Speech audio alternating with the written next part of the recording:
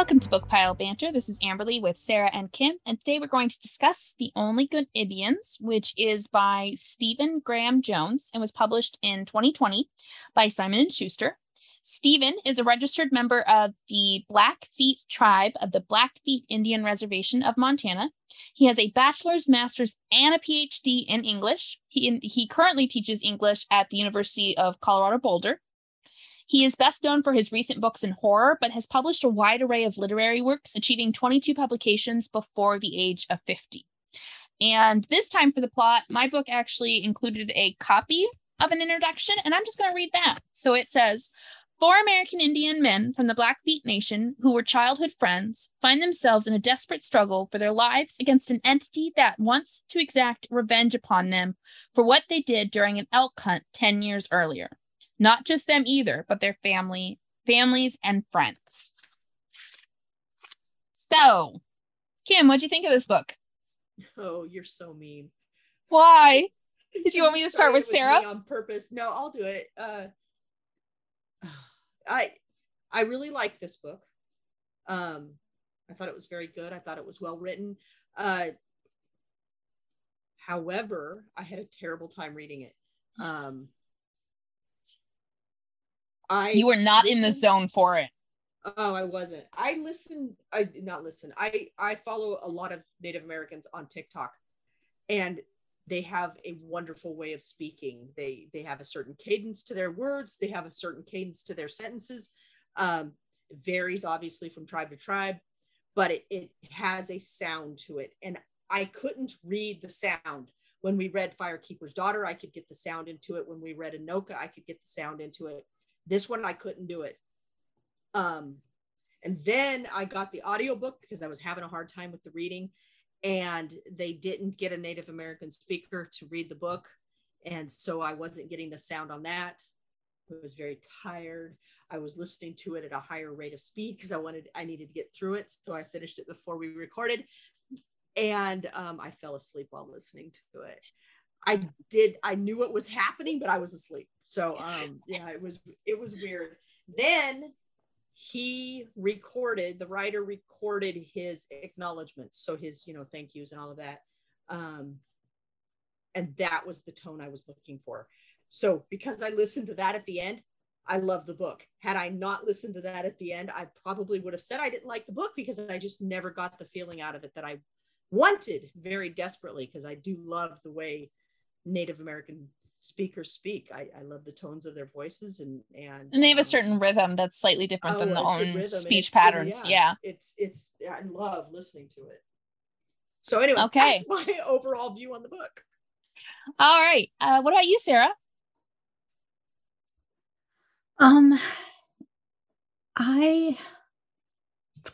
It's not complicated. It's difficult for me to describe how I felt overall about the book. Because on the one hand, as a horror book, I just feel I would have enjoyed it more as a novella, and specifically a novella of Lewis's story. Not interesting. Didn't really need Ricky's, didn't need the rest of it. Like, just that as a horror story. When I was reading Lewis's part, I was like, oh, this is such good horror. Like, it's just, you've got like the mental, like, it almost seems like deterioration. You don't know what's real. And then it just goes like super horrific at the very end. And like, if it had just ended like with the deer, like coming out of her stomach and like just leaving it up in the air as to what had actually ended after that, I would have been like, I don't know. I just feel like that would have been really good. Have like, we I wanted won to see you it as over a movie to novellas? Well, just in this particular instance. I know, but like, you actually wanted something to be a novella. I'm shocked. Because it was just the perfect like little, that section. It's kind of short though for a full novel, but it's like that section like, encapsulated. It was perfect. Again, like I said, I would love to see that part as a movie. Then we get to Cassidy and Gabriel, and we have to we get all that, and then it starts all over. We have to build up the momentum again, and I just was not into it after getting like so hyped up from the first section that section was a drag. And then obviously they just get murdered, and it's like at that point I'm like, I don't even really care anymore, quite frankly. It's just this horrible, gratuitous death and violence, and I'm just not feeling it at this point. But then he brings it back in around with Denora's part of the story. And like, I don't know, like at first I was like, basketball stuff, whatever. But then I got super invested again and like even emotional with her story. And like the conclusion of that with Nate and everything, I was just like, so then I felt the ending was really good. I just didn't like that middle part with Cassidy and Gabe because it kind of reset the whole tone. Well, not the tone, but like the action scene. It just kind of fell stagnant in the middle. So I liked it, but I also had issues with it. Okay. Interestingly, Kim had mentioned. I agree. The sweat lodge thing was like, wow, what are we? But I was asleep through a lot of it, and it just kept hearing elk woman. No, what is it? Elkhead woman. Elkhead woman over and over again. That just kept coming through my sleep phase that I was in, and I just heard that phrase over and over and over and over again. And then sweat and naked and dogs, and yeah, it was weird. But what Sarah just said, and I hadn't even processed it until this moment, this would make a great film, even in the overall thing, because you could tell these individual stories at the same time. Mm-hmm. So that they could be visually happening at the same time, rather, so that momentum that was broken when we then jumped to the other guy's perspectives of what was going on, even though in the story it's not linear, as a movie you could write it linear so that all of this is happening at the same time. It would make a great film, great horror film. Okay, so sorry. It's no, you're good. It's really funny though, because so I enjoyed it. I thoroughly enjoyed it. And it definitely has ups and downs. But, and as always, I want to preface, none of us are Native American. We are all white women. So all knowledge we have obviously is secondhand. But what I understand of storytelling when it comes to Native Indigenous stories is it's not a linear story. They don't typically tell it in that linear way. But there are also, it's not the way we do things where we peak and then we come down. Theirs is more like a rhythm. So it kind of does a wave, because you guys can't see my hand. They can. But theirs does this up and down rhythm. And so when looking at certain parts, I definitely like parts better than others. I loved Lewis's part. That really drew me in.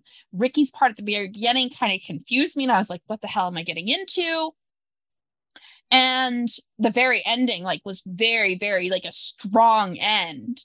And it does make Cassidy and Gabe feel a little off, but I realized it was because that was the dipping down. We were coming to a slower beat and then picking back up. And so for me, it worked in how I understand storytelling for that culture to work, is that rhythm, that drum beat, that, it's not a mountain like we see things in white cultures. Our stories tend to be mountains.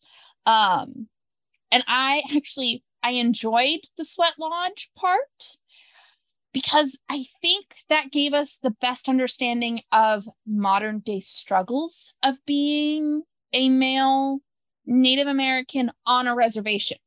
And that's something we actually haven't read yet. We have read women on reservations. We have read city life. Anoka wasn't necessarily a specific man on a reservation.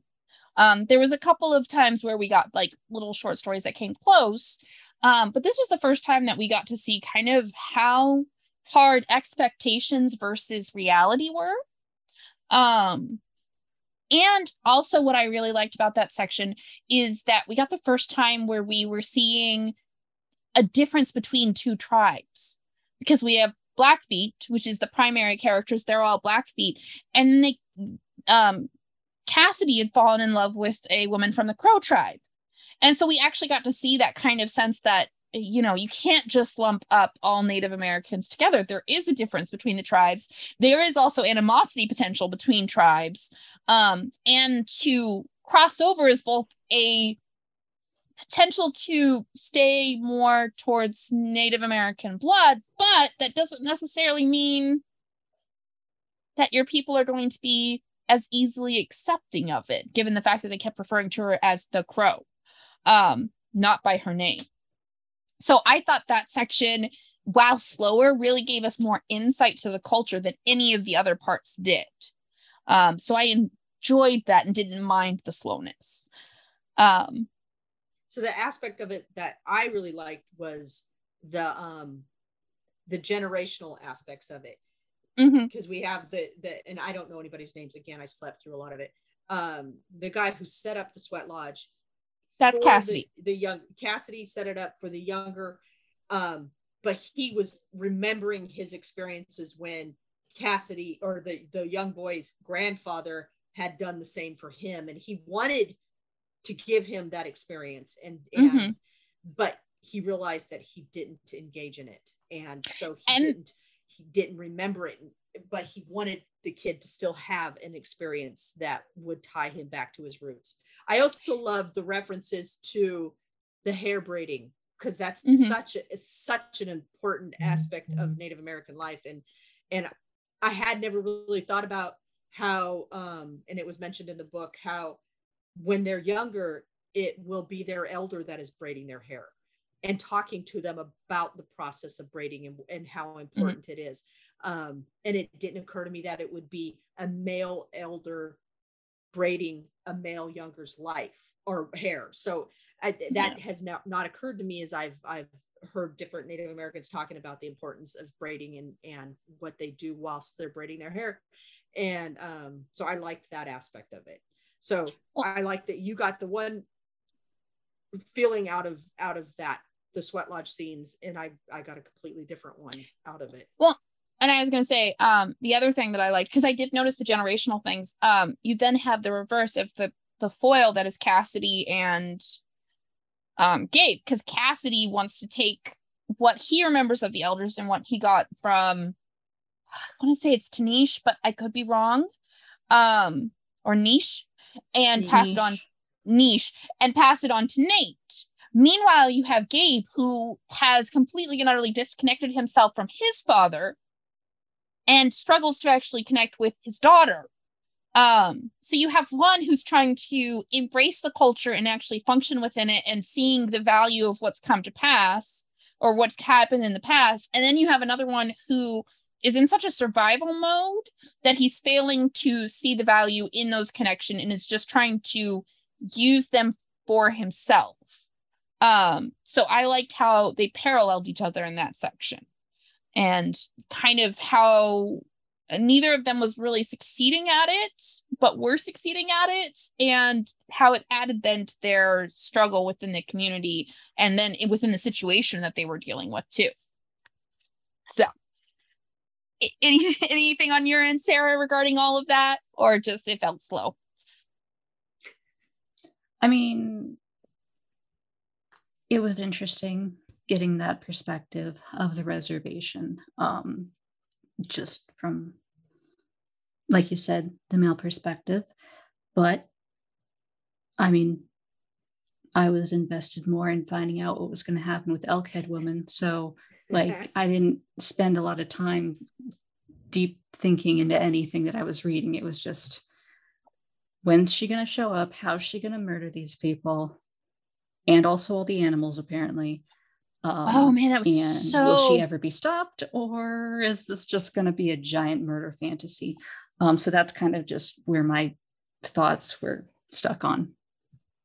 Yeah, no, and well, I will say, while it took us forever, when we get to the ending of that section, when all of the killing is happening and they're all like trying to survive, when Joe gets killed, like the trauma of all of that, like I was pretty impressed with it. It felt rewarding to get to that point in it after reading all of like the Sweat Lodge stuff. And then particularly looking at like the violence towards women in this as well was interesting. Not in a like, oh, this is fascinating, but like it was a different take on violence towards women than we've had in the past when we've read Indigenous readings. So again, it was kind of interesting to see a male perspective author writing about what is a significant trauma that our community is still experiencing in terms of abuse and death towards Native women. So, which I guess is a good segue into the Lewis story, because that's what you liked best, right, Sarah? Yeah, I mean, from the horror side of things, I Yeah, felt like that was the best horror. Yes, plot. I agree. I liked the horror of it and how it ended. And I did have a moment where it was like, I wish it did end right there. Because I was like, oh, that is like, it's such a tragic ending and it's such a great stop point for a tragic ending. But then as things continued to pick up, I was like, okay, this is kind of like a continuation of it. It's kind of like little novellas all on the same topic. So then I treated the next section as a novella. I also found it interesting, the discussion of Lewis in comparison to a Crow woman, and a white woman. Yeah. And the expectations of how he should be interacting with both of them. So I don't know if you found that interesting or not, or if, yeah, because Kim disappeared. My dog was whining at the door. She just left. Yeah, she's done. I said what I had to say. I'm done now. You're done. Shortest episode ever. My microphone was making noise. No, it's all good. Lay down now. Lay down now. Don't whine at my door and then not lay down. Okay, he's done. I'm done. I'm good. Also, the whole like shoving his hand into their mouths to try and find an ivory tooth. So like, well, I mean, he didn't just shove his hand in their mouth. Oh, no. He stuck his hand in their mouth and broke the jaw to access the teeth. Or when he held the jaw and ripped the head back to break the jaw the second time, because he learned his lesson the first time. He becomes so matter of fact in this too. By the end of it, so it's like he has completely lost his mind. He is just. Oh, he had and it's just like. That one was very unreliable narrator sort of thing, where it's like the things he's seeing are like, as I think he sees a scar on Shaney's abdomen that's like a vertical scar, and like he also sees like an old damage to like her forehead, right? And that's mentioned early on. So once he starts thinking that PETA could be the Elkhead woman, obviously you immediately think of Shaney, and then he also thinks of Shaney later on. But it's like, did Shaney even have those marks, or was just like the Elkhead woman like making him think that? And then he never actually confirms that she had the scar on her belly. He never gets a chance to look at it, except for the fact that later on, I'm going to say her name wrong. Oh, Denora. Denora makes a comment that says, "Oh, you're Shaney," because apparently when the Elkhead woman, the Elkhead woman says she's Shaney. And okay, but like, she says, okay, Shaney with like quotation marks. But she said she looked like the images, that they actually did look similar. So I actually was wondering if Shaney was ever like. Well, Shaney had to be real though, because it's mentioned in the news that he killed 2 women. The postal worker. I thought it was the Elkhead woman purposely became Shaney. Yeah, that's what I'm saying. It was a long con. Shaney was always the Elkhead woman, and that she was just setting it up so that she could kill them. But then did she leave her body behind? Because then she like rebirths into an elk, and he's carrying the baby elk, and then the baby elk rapidly transforms into that is true. Yeah, an adult woman. So but what's weird is because there was, because Joe did have a relation named Shaney. So I don't know, and I don't know if we're supposed to know whether or not that Shaney was always just Shaney, or if Shaney got overtaken by the essence of the elk, because there was, sorry, I was scratching my head and making like her hands were making elk head motion, elk antler motions above her head. It was awesome. Or if like, because he had the hide, once she came into contact with the hide, if maybe then that's when she started to not just be shamey.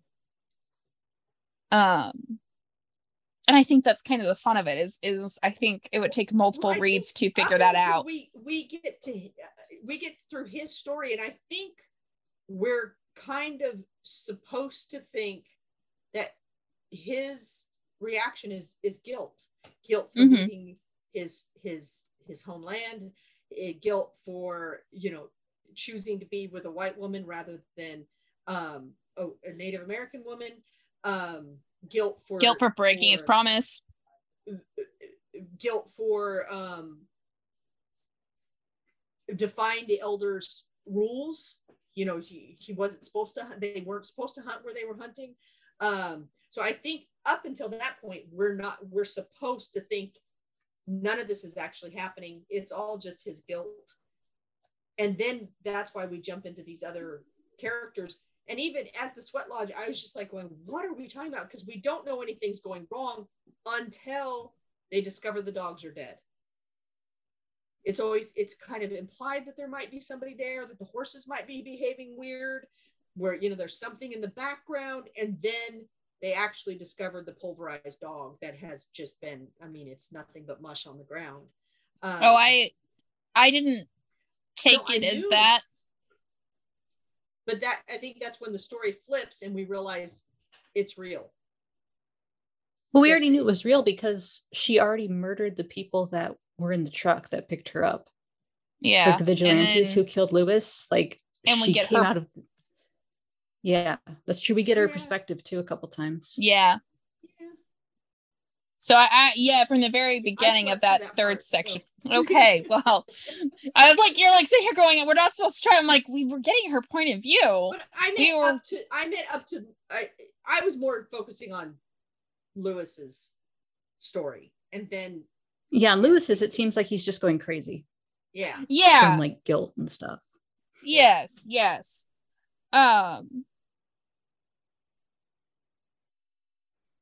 Sorry, Murphy came in and meeped at me. I got distracted. I lost what I was gonna say. Yeah. All right. Cool. Thank you for your contribution. I'll be here all week. What?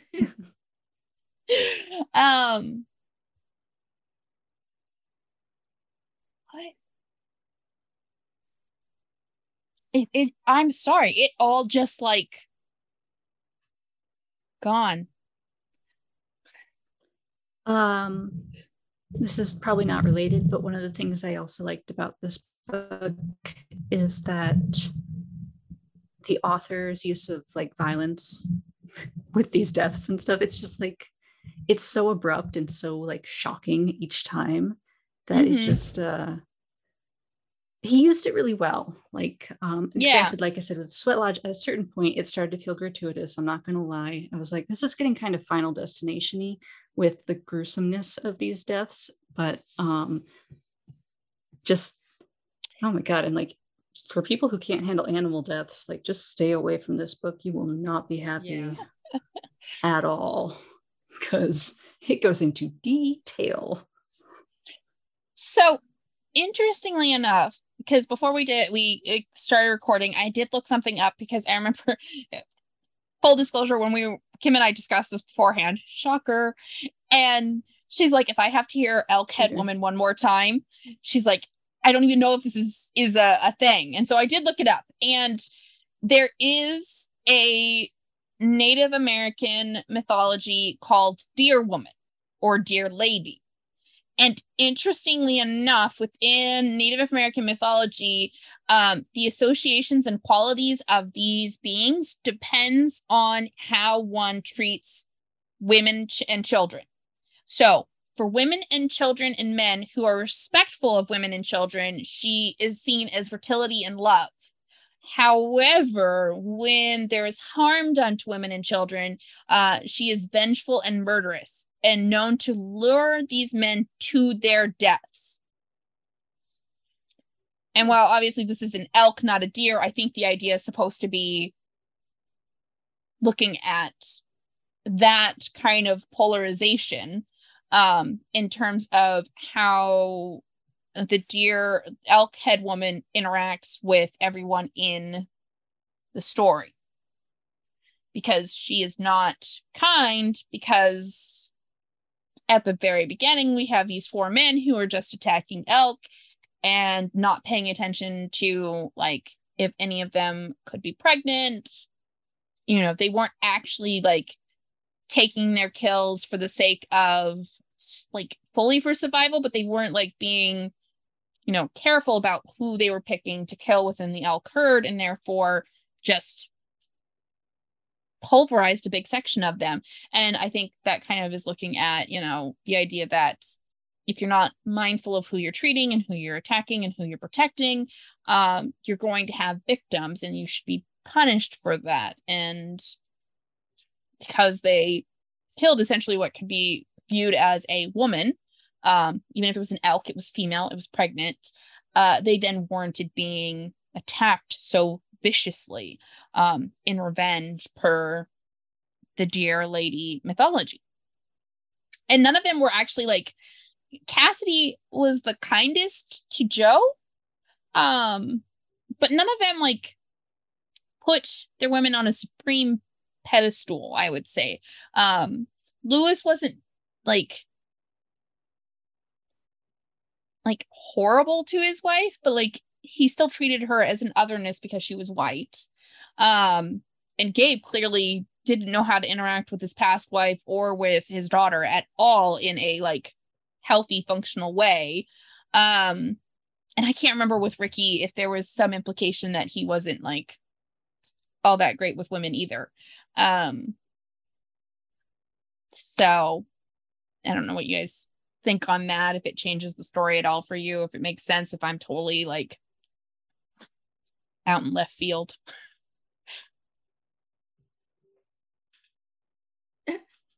No, I think I don't think you're in left field. I think maybe the writer might have been looking at it in a more of a not particularly women sense, but in a heritage and tribal sense. So I know he was looking at it in a female sense, because in my acknowledgments he talks about specifically the Deer Lady. He talks about other stories that he's read written from female Indigenous authors, and when they've tackled this mythology, and that's what's inspired this story. Okay. So I just to clarify, he does, because he says, I don't write this novel with Ellen Datlow. Not sure how I would write a horror at all without her being her. So thanks, Ellen, always. Not sure how I'd write this novel without how Louise Edridge, the antelope's wife, lodged in me either. But there's everything she writes. Her stories and characters and scenes are shattered all through my heart. Remove any one of them and I bleed out fast. 2, there's Elizabeth LaPence's Deer Woman, a vignette, which I picked up at the first Indigenous Comic Con. So very much this story came thanks to women, female writers looking at the Deer Lady and then him continuing to build off of that. So. Okay.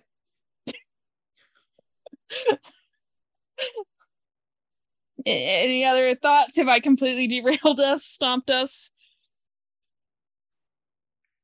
Stomped. No. Bad reference. Anything else stand out to you guys?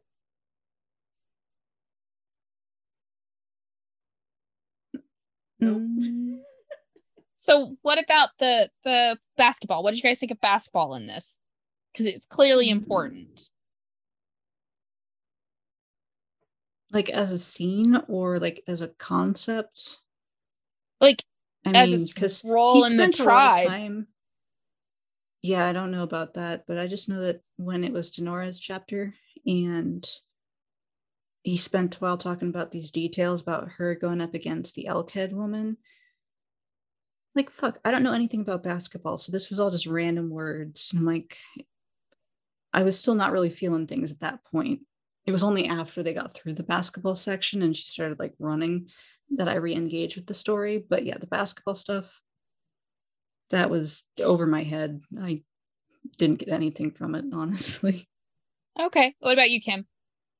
I remember being taught to play basketball. It was taking me back to a bit of childhood trauma, and we'll leave it at that.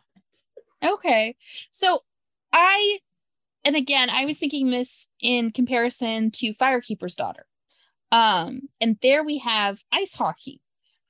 But it did make me wonder, and I don't have knowledge of this, but it made me wonder, what about sports is so important for tribes?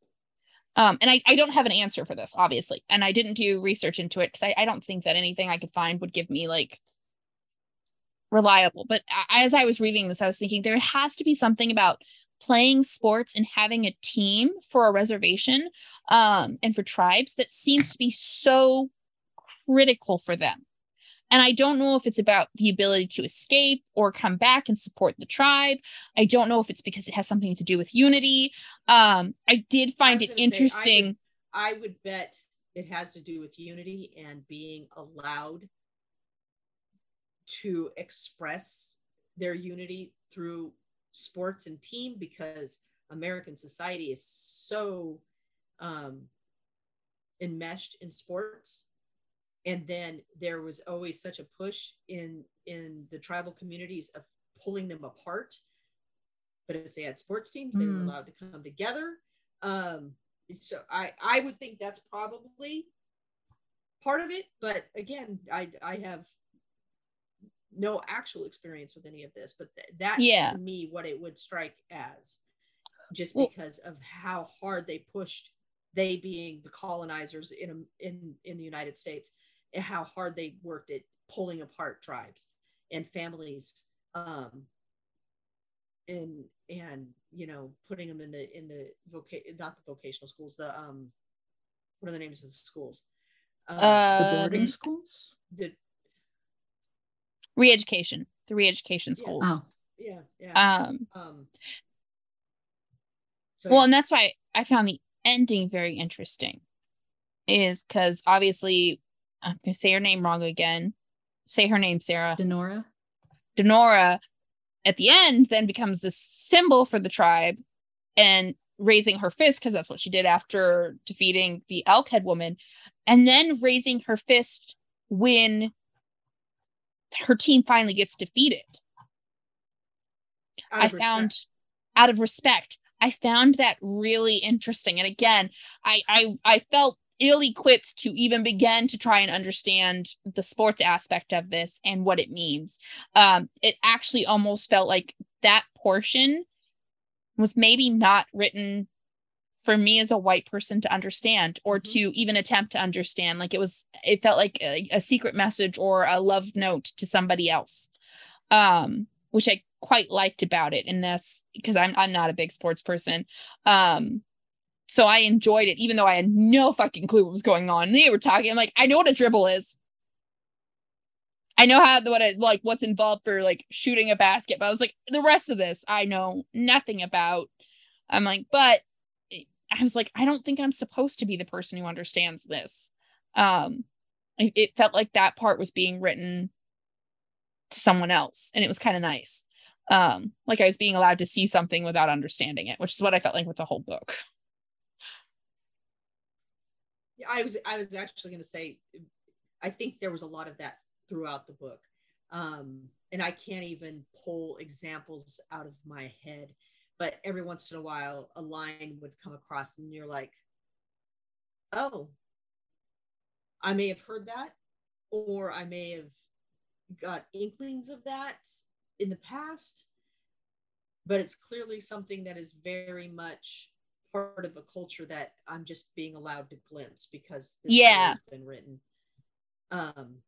which is why I like diverse books to begin with, is the idea that you get to glimpse something and know that you may not always understand it, but maybe you're coming a little bit closer and it's opening you up a little bit more. And if you keep reading, maybe you will get a modicum of appreciation, even if you won't ever truly understand it.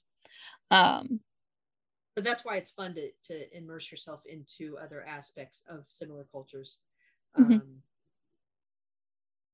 And one of the reasons why I like native TikTok so much, just because they do little hints of little things, and it's just like, and then you read Firekeeper's Daughter and you'll hear the same thing. It's and then you read a different book and it's like, oh, that same reference is there, and it could be different tribes, but it's same mannerisms or the same things that come across, and it's just like, okay, I've seen that, or I've heard that. I feel like each time we read another one of these kinds of books, these Indigenous stories, we're getting a better understanding of what we're reading. We're getting this like building blocks kind of thing. I think if we had read this before Firekeeper's Daughter, I think a lot of it would have gone well over our heads. Even Anoka, kind of oddly enough, I think set up the success of us understanding this. I think if this had been the first one we read, I think a lot of it would have not come across as easily for us. And while we probably would have enjoyed it the same amount, I think some of that minutia would have been lost. So that's why I like how we've oddly enough been building our Indigenous reads, for lack of a better way to describe it. What about you, Sarah? Any of this, or is this all you just read a book and haven't got thoughts about all of this that we're discussing? I read a book about a elk-headed woman haunting some people who wronged her and her baby, and her bloody revenge. And I don't know that reading any other books really opened my experience of this one. Okay. I'm just not a big, deep critical thinker, but I still enjoyed it. Yeah, no, that's totally fair. It's a different way to look at a book and assess it, and that's completely and utterly valid. So you think for you, it wouldn't have mattered if you'd read this before, like Firekeeper's Daughter? Yeah, I didn't really think anything, like, there was nothing that I read here that was like made me think of something I had encountered in Firekeeper's Daughter. I just kind of completely separate kind of story, also fair, written by. Totally fair. Is there anything else you guys wanted to specifically comment on?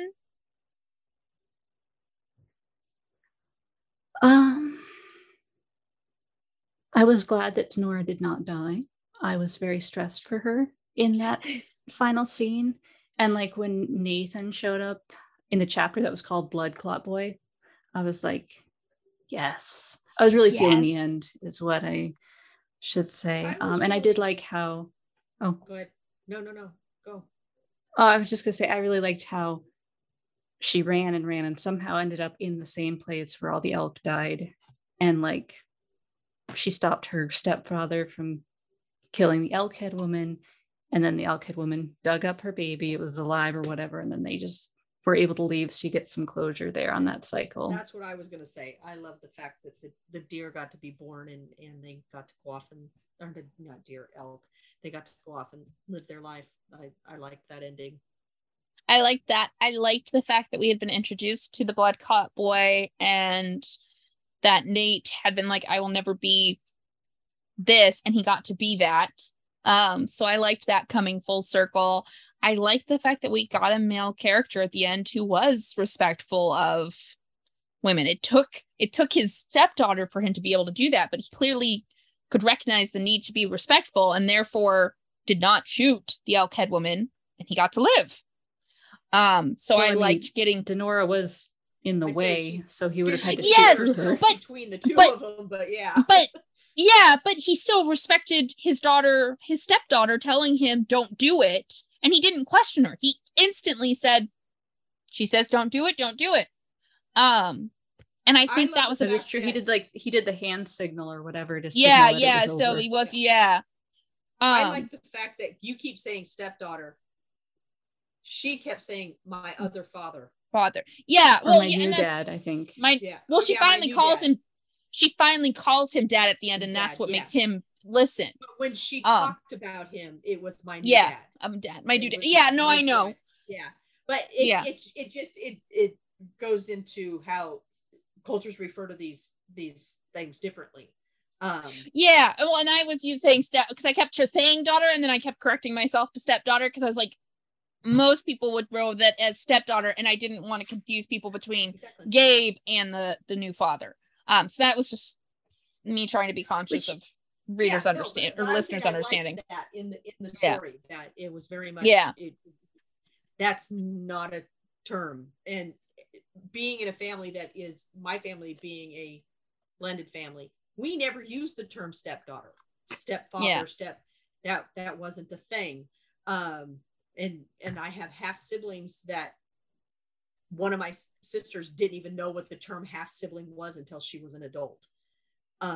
So, everyone does these things differently, and you need to not respect. I'm not like lecturing you about how you did it. I'm saying what you did was right. But I like the fact that it was very much pointed out that they don't use that term. That is a thing that's part of their culture, which was, I thought, cool. Yeah, which then was interesting because the only one who does refer to it that way is Gabe. Because he does say her stepfather. Mm-hmm. So, again, Gabe sought to other himself the entire time. And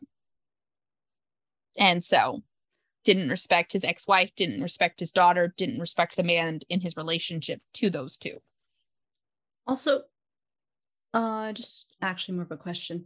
Did we know that Denny was the stepdad until the end, or was that only revealed at the very, very end when it says who was actually shooting? Because I feel like I was surprised when I learned that. I think I was surprised it was Denny, but before that we were told that her other father is the warden, game warden. Okay. But I had gotten the impression up until that point that maybe it was a new person who had stepped into the position, not that it was the exact same one who had stopped the guys back in the day. So when his name is then said, that's when I realized it was the same one. It was vague enough that it wasn't clear that who stopped them previously was also the new father. So, okay. Does that clear that up?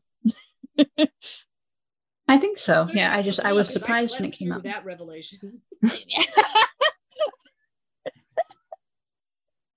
Alrighty. Did you guys have any quotes or anything? No. I feel like I had one, but I don't think I marked it down.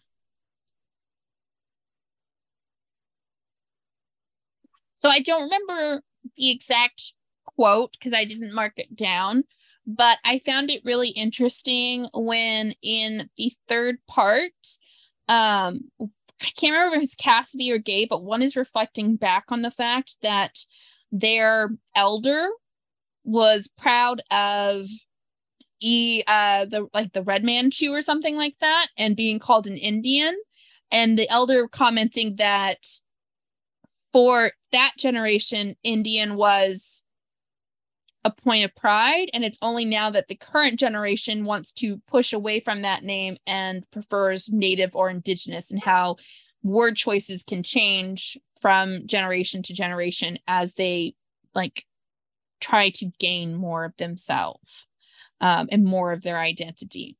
So I thought that was really interesting, particularly given the title of the book. Yeah, that's kind of when I was talking about the little phrases and whatnot that happen throughout the story. There's a lot of those little things in there that with careful reading, which when I read it again, which I will do one of these days, will stand out more to me.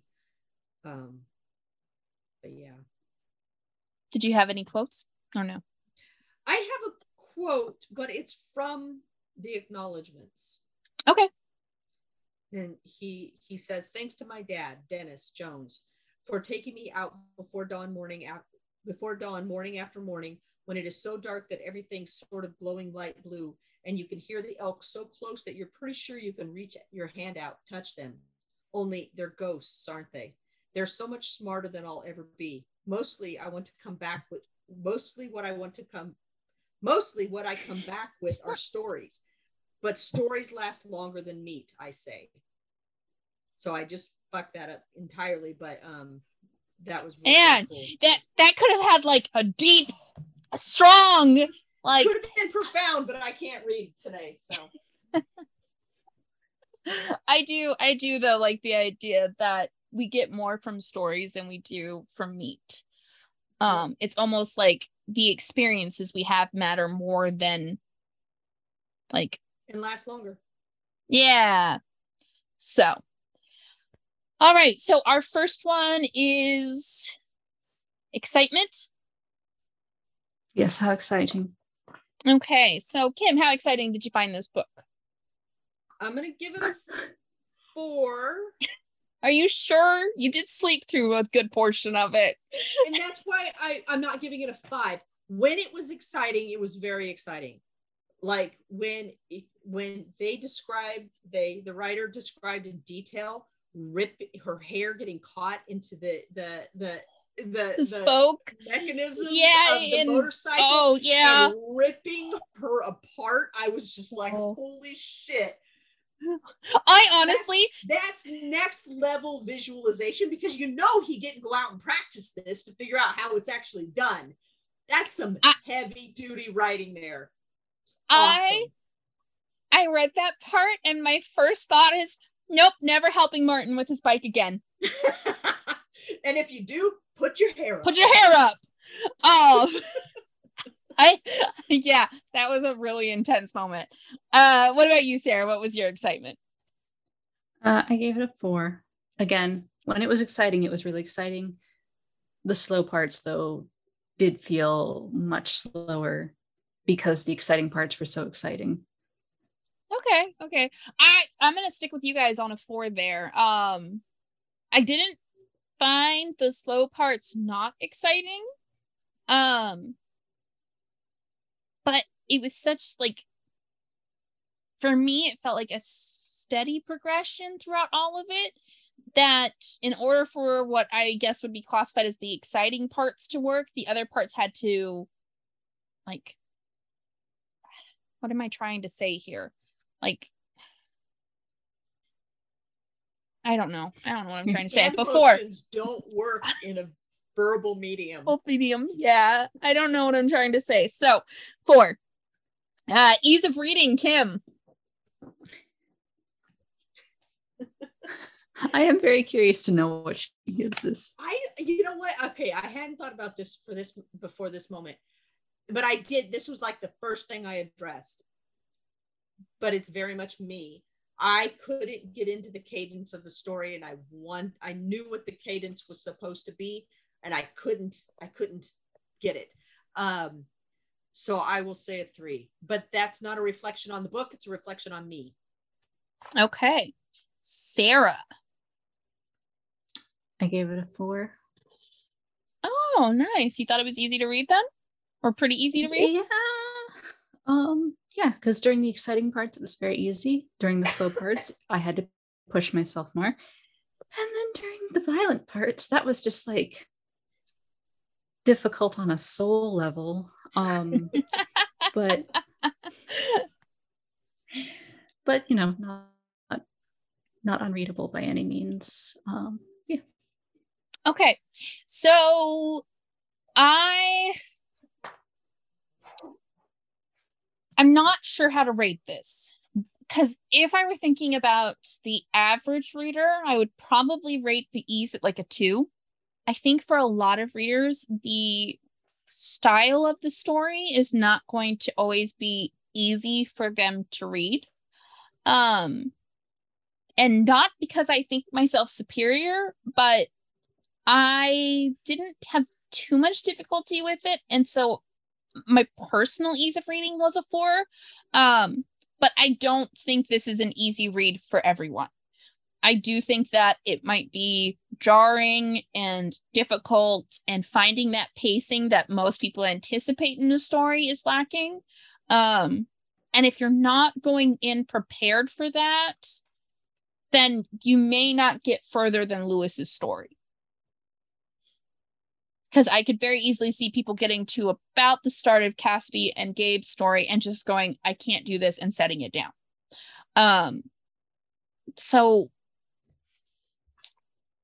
I waffle between somewhere between a 2 and a 4, and yes, 3 is the middle ground, but so there you go with the hand motions again, which again to our listeners would sound as silence. I know. I said, which is where I went with 3. So yes. Yeah. And listen, I could put these up on YouTube, but certain people don't want their faces shown. Better so not. No, I'm not. No, but I'm just saying about getting groomed before we have these conversations. I don't have enough time for that shit. I know. That's why we don't have a YouTube channel. For anyone like wishing we did. There are a lot of people who do podcasts, and they also put them up on YouTube using. I know. I'm aware. This sort of thing. Okay, then we have emotional rating. So, Sarah, what was your emotional reaction to this rating? It's a really weird way to ask that question, but listen, I am working 6 days a week, or 6 days a week right now, and there's something up with my brain, and anyway, it just gets worse day by day. So just work with how I say things. I gave it a 5. Okay. Any explanation? Just 5. I had emotions. No, like I said, with Lewis's, I was like just really invested in it. Like, even if it was not a happy story in any way, it was exciting. I was into it. Cassidy and Gabe, whatever. But then the Denora part is when I felt the most emotion, because I was just like edge of the seat kind of thing. And I think I teared up a little bit multiple times near the end of hers. So yes, giving it a 5. Nice. Kim. 4. I thought you were just gonna hold your fingers up without saying 4. Any clarifications as to why, or is it simply because you slept through some and found other parts engaging? Yeah, exactly. Okay. I slept through some and found other parts engaging, and yeah, I'm gonna read it again one of these days. Okay.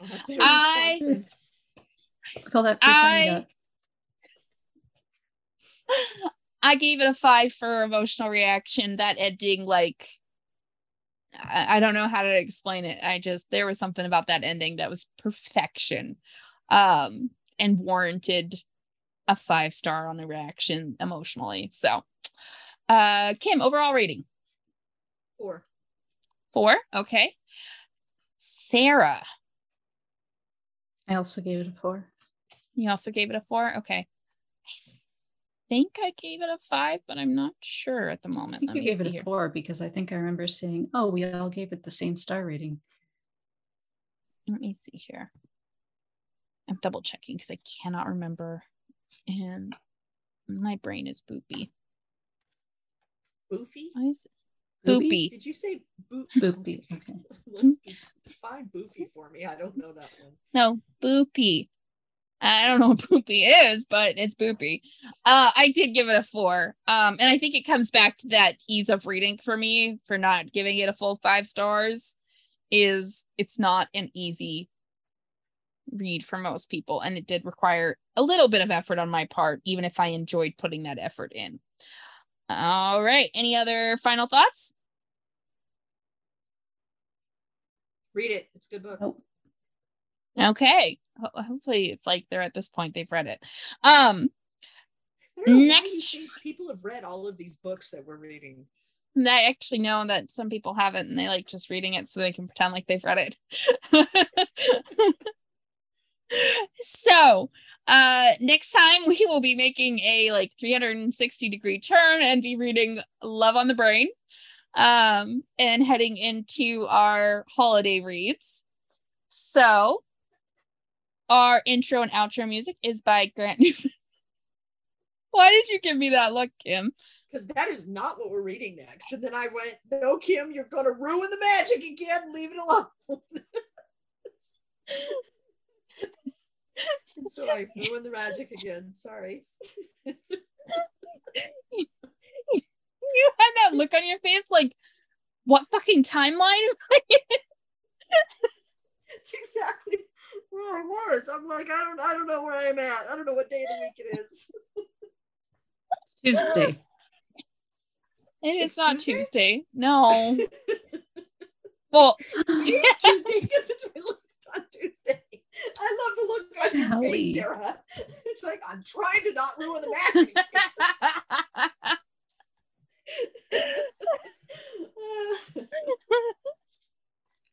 For anyone very confused, we are not recording in order because we have gone on a trip for one of our books.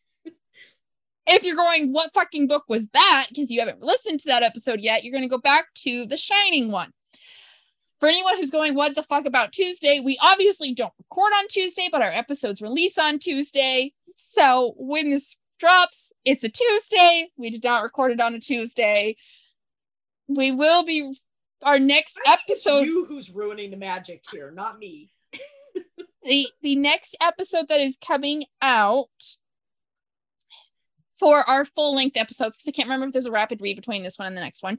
Actually, there is. Below Zero, which we've already recorded, is our next rapid reads episode. Then Love on the Brain will be coming out as the next main episode. On that note, our intro and outro music is by Grant Newman and is called The Battle of the Nile from Epidemic Sound. Don't forget to like, rate, and subscribe to Book Pile Banter on Spotify, Amazon Music, iTunes, or whichever platform you listen to your podcasts. We'd love to hear from you on any of our social media platforms, such as Instagram or TikTok. You can find us at book_pile_banter. You can also support us on bookshop.org. Our link is available via our social media. You can also email us at bookpilebanter@gmail.com. We'd love to hear from you.